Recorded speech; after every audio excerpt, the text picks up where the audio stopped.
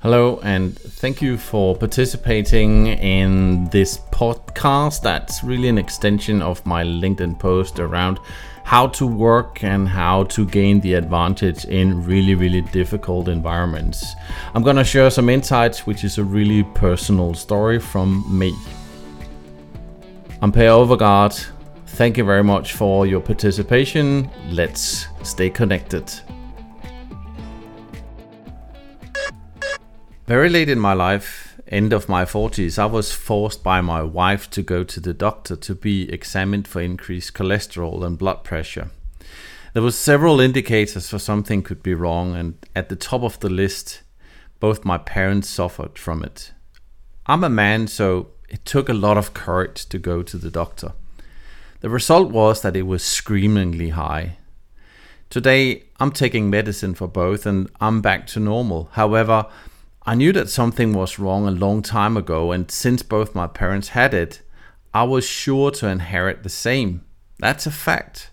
And research was telling us that 30 years ago. So why did I imagine that it would disappear and fix itself by magic? Well, I'm a man and therefore I'm afraid of doctors and bad news. I did not reserve the time to get it fixed, and I always knew better and really ignored it. You really need to take responsibility and you need to stop blaming external factors. The 6-second solution does not really exist. Sorry for the bad news. But there is no easy way to grow to success, become rich and famous. Getting there really takes an effort and hard work. I could have taken the issues with my health serious and approached my doctor 15 years ago. The bad news was that I would most likely have been able to eat pills every day for the rest of my life. The good news would have been that I would be able to live 10-15 years longer. I really passed that opportunity, and I regret it. As a company owner, the CEO of your own career, it's never too late to admit that you've been lazy. You have avoided the plan you have in your head to start what you know is the right thing to do. In good times, we allow ourselves to become a bit more loosey-goosey, imprecise, disorganized, and relaxed. In hard times, you get a wake-up call. Ding dong, you have to do something. My IT career started with a Nokia 8100, a Peugeot 206, an office desk, and a phone book. This was cold calling every day, 10 hours a day, 5 days a week, and I was really unsuccessful the first 6 to 8 months. I didn't come across until the day the two most experienced and successful sellers in the company took me into a room to teach me how to do it. We had a full day in a meeting room and we called 50-60 customers to book meetings. The two guys had their own approach of coming to customers with a proposal they could not resist. A bag full of Danish. This was the early 1990s. I've learned to imagine that the CIO or the CEO I had to call was sitting on the toilet with their pants down. This is the place where we are all equal, to surpass the fear of a rejection.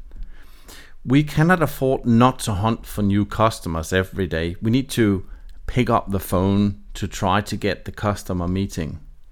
By picking up the phone, I don't literally meaning taking your phone and do cold calling every day. But you need to find the tools that matters to you, your business, your market. Today, I'm covering a huge territory, Europe, Middle East, and Africa. And there's significant difference from one to the other. Let me try and give you some examples that are successful for me right now. Don't stop hunting. Hunt every day on your phone. Call customers every day and reserve the time to do it. Force your sales teams to engage the same way. Track behavior and really motivate them to reserve the time and space to call 2 or 3 clients every day. Use social media to amplify the why my company. Give, don't stop giving. And then eventually you can charge your customers for your service. Account-based marketing, I love it, but you need to look it up yourself. Google Solutions right now, it's an amazing tool. It's very, very effective to capture white space accounts. Use your marketing people, your marketing department as an asset. It needs to be tightly linked into what you do on sales. I strongly believe that going forward, the barriers between sales and marketing will be broken down and it will be one unit. But there are a lot of good stuff hidden right now, and all the platforms are really, really important to cover. Amplify the strength of your suppliers and your alliance partners. What they do, you should do the same. Focus on all the alliance partners and the partners in your catalog. And if the catalog is too big, reduce the list of partners and focus. Do not make the mistake to forget one of your childs. You need to nurture all these guys on a regular basis. And finally, respect the length of sales cycles. Plan for both long-term and short-term. Cold calling is an art. It's something you can learn, but it takes a huge amount of panzer, really thick metal, in front of your personal integrity, because a lot of clients that you will be calling will be cold, rude, and negative. So it takes a lot of mental build-up to start cold calling new customers. And it's not something that you can build in a day. You need to practice and get acquainted with the unfamiliar feeling of being turned down with a slammed door. We are all equal, and if you call a customer with a good reason, if you come prepared and you can prove within the first 5 seconds that you do not want to waste their time, you actually have a shot at it. In equal, I mean, it really doesn't matter who you are calling. You could call the Prime Minister without being nervous if you feel strong enough. Part of that is to prepare your storyline. 5 seconds of introduction. Try to record that and rehearse. Cold calling is about bringing value. You must be clear on what value you can bring to the customer. Look at one of my favorite movies, The Boiler Room, called The Telemarketing Call on YouTube. A newspaper man calls Mr. Davis and does what he says is a half-assed attempt to sell him, and he gets a second chance, but in the end he's being turned down. You need to meet up with a huge list of potential customers, because if you're gonna work this every day, you have to have enough material to get the turndowns of no, thank you very much, but I'm not interested. Come prepared, have the list as being a fixed part of your weekly scheme. Reserve the 30 minutes every day to start your education. It takes time, and the perception of that this takes a special kind of people is really nonsense. Go do it. The most important behavior of any experienced leader is to listen. Seriously, you must listen to stories where you already know the content. Vaguely relevant? People will tell you stories you already know, so why bother? If you don't know what is wrong in your company, your product, or your route to market, then talk to your employees and your customers. If you aren't the manager, call your customers and your partners and have that conversation. It can be very informal and unplanned conversation from the beginning, but you need to go direct into a structured agenda where you discover and ask questions about what is going on. How do we improve? How do we plan? How do we grow? And most importantly, how do we execute? It's like a New Year resolution. Leaders think that you must lose weight, but that's not the insight. The insight is to take care charge, responsibility, and as a leader, making it happen through your employees. The major thing I have learned is that you need to think yourself to act. No, you need to act your way into a new way of thinking. Less talk, more actions. Gain control. Shut down the unprofitable parts of your company. Always over-communicate. Change the farmer structure to a hunter structure. Work long and short sales cycles at the same time. And of course, share and inspire. But most important, act. Take action and enterprise. You need to find the truth through conversation, and then at the same time you benefit by showing interest in your most important asset, your employee. This is not easy. You must force yourself to take the dialogue on a weekly basis and participate. Don't cancel these weekly commitments. You must fly thousands of hours to become a pilot. Do the same thing with your own career. You are the Minister of Culture. Congratulations. So why doesn't people read what I have communicated? Preparing how to change behavior should be approached as if you were getting ready for a major surgery. The biggest mistake in communication is that the assumption is that we have communicated the most important email of the month, and we are convinced that everybody has read and understood the content. The second mistake is bad or no planning, long and short term. Third is the velocity, direction and speed. We're responsible to help the organization to set direction. This is not easy, but without direction, we're like blind chickens going in circles. Here I'm only going to comment communication. Communication is like cleaning stairs. You start from the top and then you go down.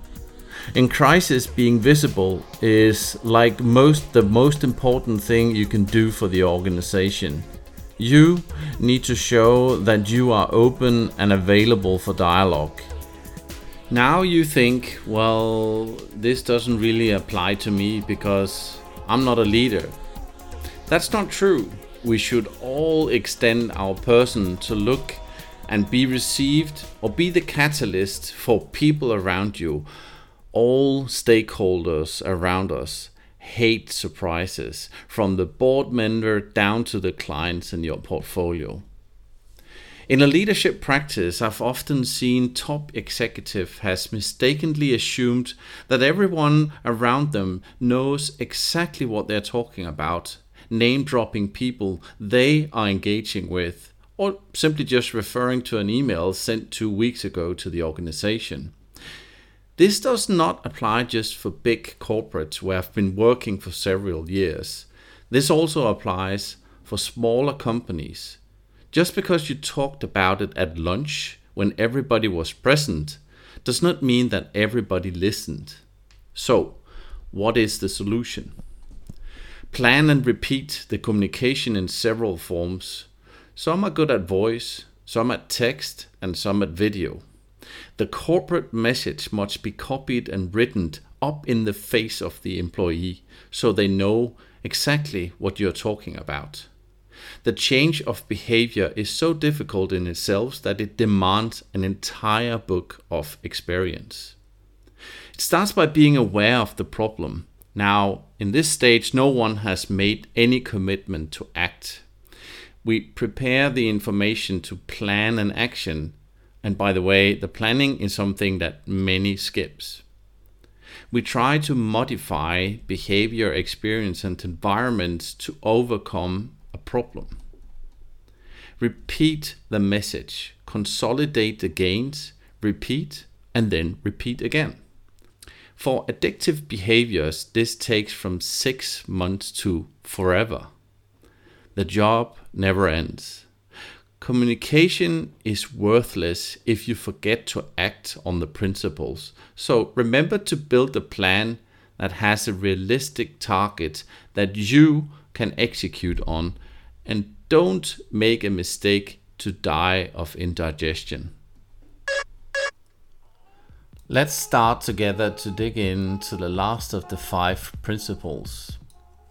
Education. People are different. We take information in a different way, and you need to find the best way that fits your temperament. I often hear my wife telling me, well, I should have brought a book as a side note on a vacation. I'm sure this will never happen. If she brought a book, she would have no intention of actually reading it.